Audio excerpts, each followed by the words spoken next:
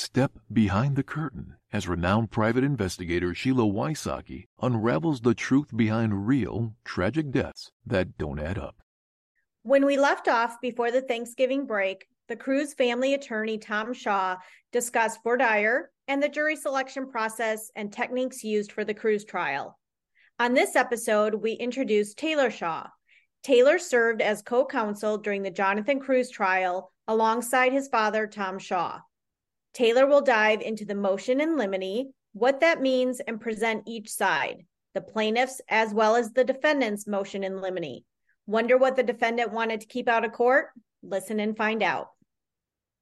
Taylor, will you give our audience your background, where you went to college, where you went to law school, and the law that you have been practicing? Sure. I am born and raised in Dallas. Went up north to the University of Michigan for my undergrad. Came back down here. Went to SMU Law School. Actually, same as my dad, undergrad and law school. Right out of law school, I mainly did corporate work and some commercial litigation. After that, for about a year and a half, I did non-subscriber defense. That encompasses a lot, like slip and falls or criminal acts by third parties at places like Dollar General. Then in 2020, I joined up with my father, and since then have been doing primarily plaintiff's personal injury work.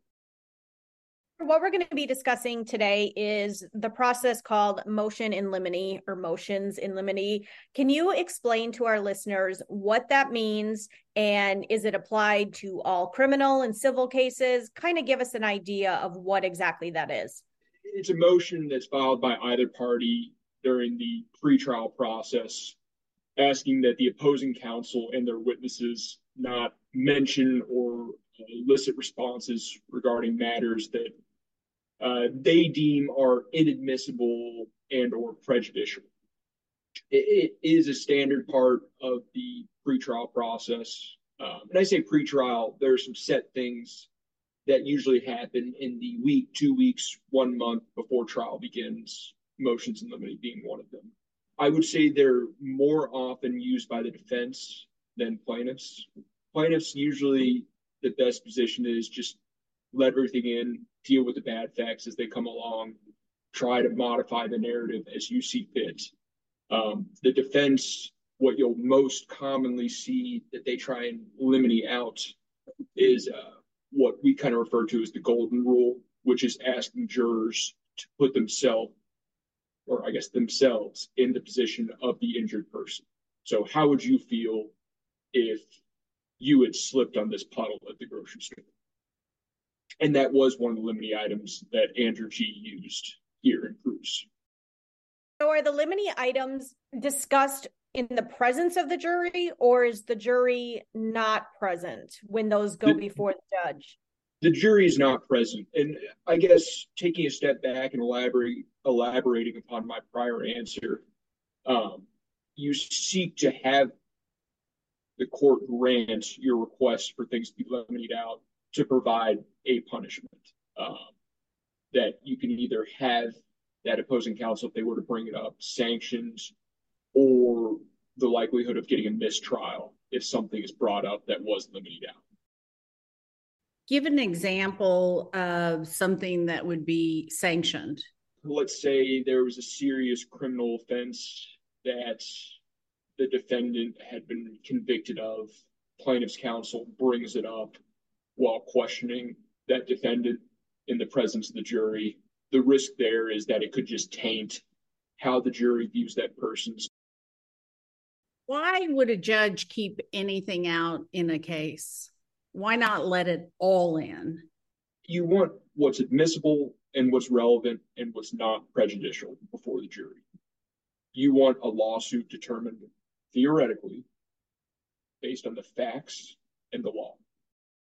Taylor, can you tell us what the plaintiff's motion in limine was for the Cruz trial? Yeah, there were two big limine items that we didn't necessarily think we were going to prevail on, but we did give what we thought were strong arguments. The first was trying to limine out the text message purportedly sent from Jonathan, I want to die. And our main contention there was we believe there was evidence to suggest that it was not sent from him based on the overall timing of things. And because there was question as to the authorship, that should not be before the jury. Ultimately, we didn't succeed, but we were able to present a picture of that being entirely inconsistent with Jonathan's worldview at the time.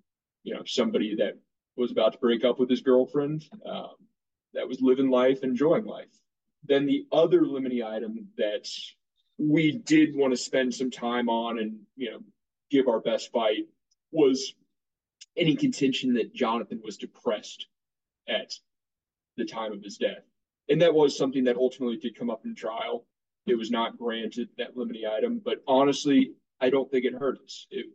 Their contention was he had one Xanax prescription that somehow equated to him being suicidal and or depressed. I think ultimately the jury found that argument to be ridiculous. And the world knows what Xanax is. I wouldn't say it's used to treat suicidal ideations or ridiculous levels of depression. It's an anti-anxiety drug that a lot of our nation is prescribed, I'd say. The only person that ever said he was depressed, let's remember, was Brent. Everybody else said no. Yeah. Danielle. And Jonathan was at the doctor's office just 2 days before he died, and there was no history or notation that he was on any antidepressants or anxiety medication at that time of that visit as well. Correct, yeah. And it's something he got one prescription of and then moved on in life. He got over whatever he was getting, dealing with. The only reason Jonathan had asked a doctor to prescribe him something for his anxiety was because he had a very big presentation and his nerves were overtaking him. We spoke to several witnesses who told us once he took one, he did not want to take any more. He didn't feel like himself. A lot of people will take something before they make a presentation. A lot of people take something before they go to court. I was prescribed Xanax to get on an airplane. I was nervous to fly. But let's remember, Jonathan was prescribed this over a year before he died. And he took one pill over a year ago. To make that still seem that it's relevant or that he's currently taking that medication is ridiculous. What that tells me is that the police officers did not do their profiling or victimology. They did not look at Jonathan's history. They did not look at his medical records. They did not count the pills that were in the bottle. Shame on them. And did they actually interview people that would have been able to tell them otherwise? I can answer that because I interviewed the people and no, they did not. The only person that ever used depressed was Brenda, and the police took her word for it and ran with it. What's interesting about that is you have to look at the overall scene and go, who benefits from Jonathan being depressed? The person saying he was depressed. Right. And supposedly she said that to one of the detectives on the scene, who then told it to the medical examiner's office, who quoted in their documentation that according to the detective, the girlfriend said he was depressed. So it's a trickle effect. One person sets that narrative and it just took on a life of its own. So the fact that we did not prevail keeping it out was not a big deal. No, and none of our limine items were these super consequential things. We were going to try and make these arguments, see if it worked. If it did, great. If it didn't, we'll be fine. There were two that he agreed to, but those were just very basic things. Any evidence not disclosed or produced by Lazaro during the discovery phase of the lawsuit. Sure. That's normal. We wouldn't have expected him to object to that. Then any reference or testimony by Lazaro, her attorneys, or her witnesses to any arrest of, accusation of criminal conduct against or confinement of Jonathan Michael Cruz that did not result in a criminal conviction. And that he agreed to that. There that did come in, but we were able to shape that in our favor of somebody that made some mistakes in college, but had learned from those mistakes. Why wasn't sanctions given to him for bringing that up? It was reflected in records that were all admitted. We really didn't have a huge leg to stand on there. Frankly, like the other limine items, it was something we already had an explanation for. And don't you in lawsuits have to look at the situation in the case that's happening then, not 10 years ago when you were 20 something, Yeah, of course. It's the situation and case right at that moment. Yeah, or theoretically the moment that the wrongful conduct occurred. Yeah. It inherently has to be for Jonathan because of the nature of things. To some degree, it is a mosaic, but that we're piecing together parts of his life. But the most pertinent thing is where his mind was as of February 2014. Were those all of the limine items on the plaintiff's side? Yeah, the others mostly dealt with the fact that she had previously taken the fifth. And when we brought those up to Judge Montgomery, she just blankly said, yeah, she's taking the fifth and she can't do anything from this point forward. So there's no need for these. If a limine item is granted versus denied, tell us the difference in that. And is there a burden then on the attorney to actually prove that item, or is that just obviously going to be proved in testimony and your witnesses? And granted, if the limine item is granted, and if, let's use the golden rule for an example. Let's say the plaintiff's counsel says, jurors, how would you feel if your sister was shot while working at Dollar General? The defense counsel at that point should object immediately and probably approach the bench, discuss with the judge, and say, we've limited out the golden rule. I'm going to move for a mistrial. And that'd be what would most likely happen. And the judge would likely grant that motion. Or, likely grant it, probably would, or admonish the plaintiff's attorney in front of the jury. And there's no set result for violating a limine item. It really depends on the degree of violation. So in our case, when G violated it, you guys didn't make a big deal out of it. No, we did not. And I think our approach is we really had nothing to hide about Jonathan's life. Correct. We wanted to, he's not a perfect person. None of us are. And we wanted to show the jury the good and the bad. And that overall, of course, Jonathan was a good person. We weren't trying to hide anything. We were just trying to tell what happened that night. What were some of the defendant's motion in limines? Besides that limine item of her in those incredibly just poor taste pictures of bloodied up with the fake guns, they just did form limine items. Nothing really to even note. Not that there's anything wrong with what Andrew G did, but he just took the same thing that he would have filed in any given case and filed in this case, plus that one regarding the photos. It was the golden rule, who would pay damages, attorneys making comments as to the credibility of witnesses. These are just basic things you'll see in any given lawsuit. So nothing that particularly stands out there. He nothing wrong with anything he did. We understood it all. Nothing that really raised our hackles. A lot of people haven't seen the pictures and know what we're talking about. After Jonathan died, a group of people from the Kung Fu, family that went out and they did a photo shoot. Danielle, let's kind of go through and describe them. When we were in trial, Andrew G referred to these pictures as Halloween pictures. That was very clever because they're so horrifying. Well, it's to my understanding that those were actually not dated around Halloween. They were not a costume. Brenda was in a dress. She was with a gentleman that was in white shirt, black pants, and a tie, and they had a bloody knife. She had blood coming out of her eyes like a teardrop. They had their hands covered in blood.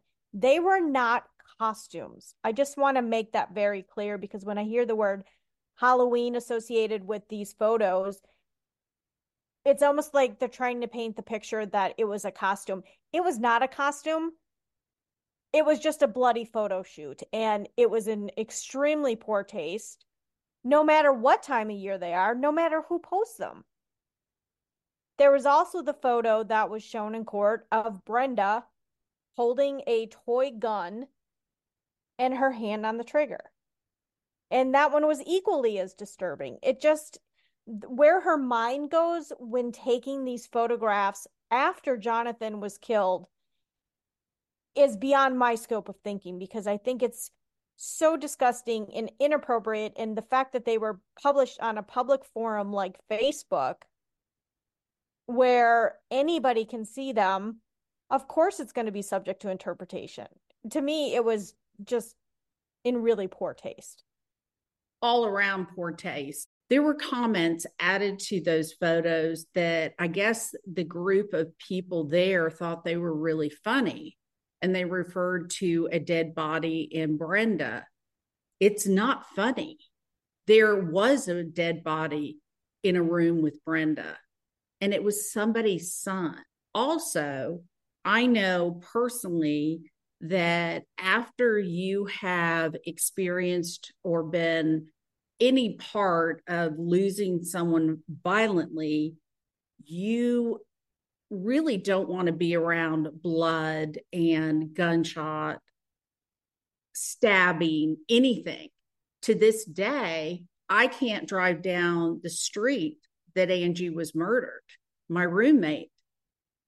I can't imagine putting blood on you after I've seen somebody with a gunshot wound in their chest and blood all over them and smiling and carrying on. Those pictures were seen by Jonathan's family, his mother, his sister. How do they feel seeing something like that? And again, it's not Halloween. I think that was very clever on Andrew G's part as an attorney to try to spin it. Andrew G also made it sound like it was this professional photographer that, you know, set up this photo shoot. And granted, she may be a professional photographer, but she was also a friend of Brenda's as well as a member of the Kung Fu studio. Whether she's a photographer for business or not, she was a member of the Kung Fu studio. So she knew Brenda, she knew Danny, she knew Pam, and she most likely knew Jonathan. Where do you have the check? That moment where you go, you guys, this isn't actually a good thing to do. It's not funny. I think we have lost all sympathy and empathy for victims. There's Pam and Danny seeing these photos. How horrifying for them. It was worse than any kind of Hollywood monster movie. Well, and whether they believe Jonathan was a victim or not, as he rightfully is, but whether they believed it or not, it's still a person who lost their life. So it's still in poor taste, just months after he died. And there's a smile on her face during those pictures as well. That is the most disturbing thing to me, is they were smiling and laughing in those photos. What the photos did, though, again, it shows a pattern. The photos showed a pattern that I believe was right for Tom and Taylor to get it into court. They're horrifying. But no, and it's poor taste. I think for anyone, I don't get what would be going through your head doing that sort of photo shoot, but yeah, I didn't understand it. So Taylor, what did Judge Montgomery rule on Brenda's attorney not wanting those photos to be entered? She let them come in. It's important for us to talk to the audience about what happens leading up to a trial. I believe that people should know what these families go through, what they have to fight, and how hard it is. And unless you have good attorneys and a great investigation, you're up against a lot of shenanigans. Well, and everybody that listened to Jonathan's first season of our podcast, which was season 4, when we first told Jonathan's story, at that point, we didn't even have a court date. So the fact that the listeners now can see Jonathan's story from where we did it in season 4 and now we're in season 7, we're letting you know what the steps that it took to get to trial and what that verdict ultimately was at the end of it. How hard it is to get any win at any time. And even with a $206 million verdict that says your son did not kill himself, the families still have to fight. And I think it's important for the public to know you're up against the establishment that you pay taxes to, that you rely on, that say they're for the victims. And the only victim is the family. It's a really hard process, but families have to push through this because they can't give up. They can't give up being the voice for their loved one that no longer has one. We appreciate Taylor Shaw coming on and talking to us about legal stuff in Limine. Without Warning podcast, available now on all major podcast platforms.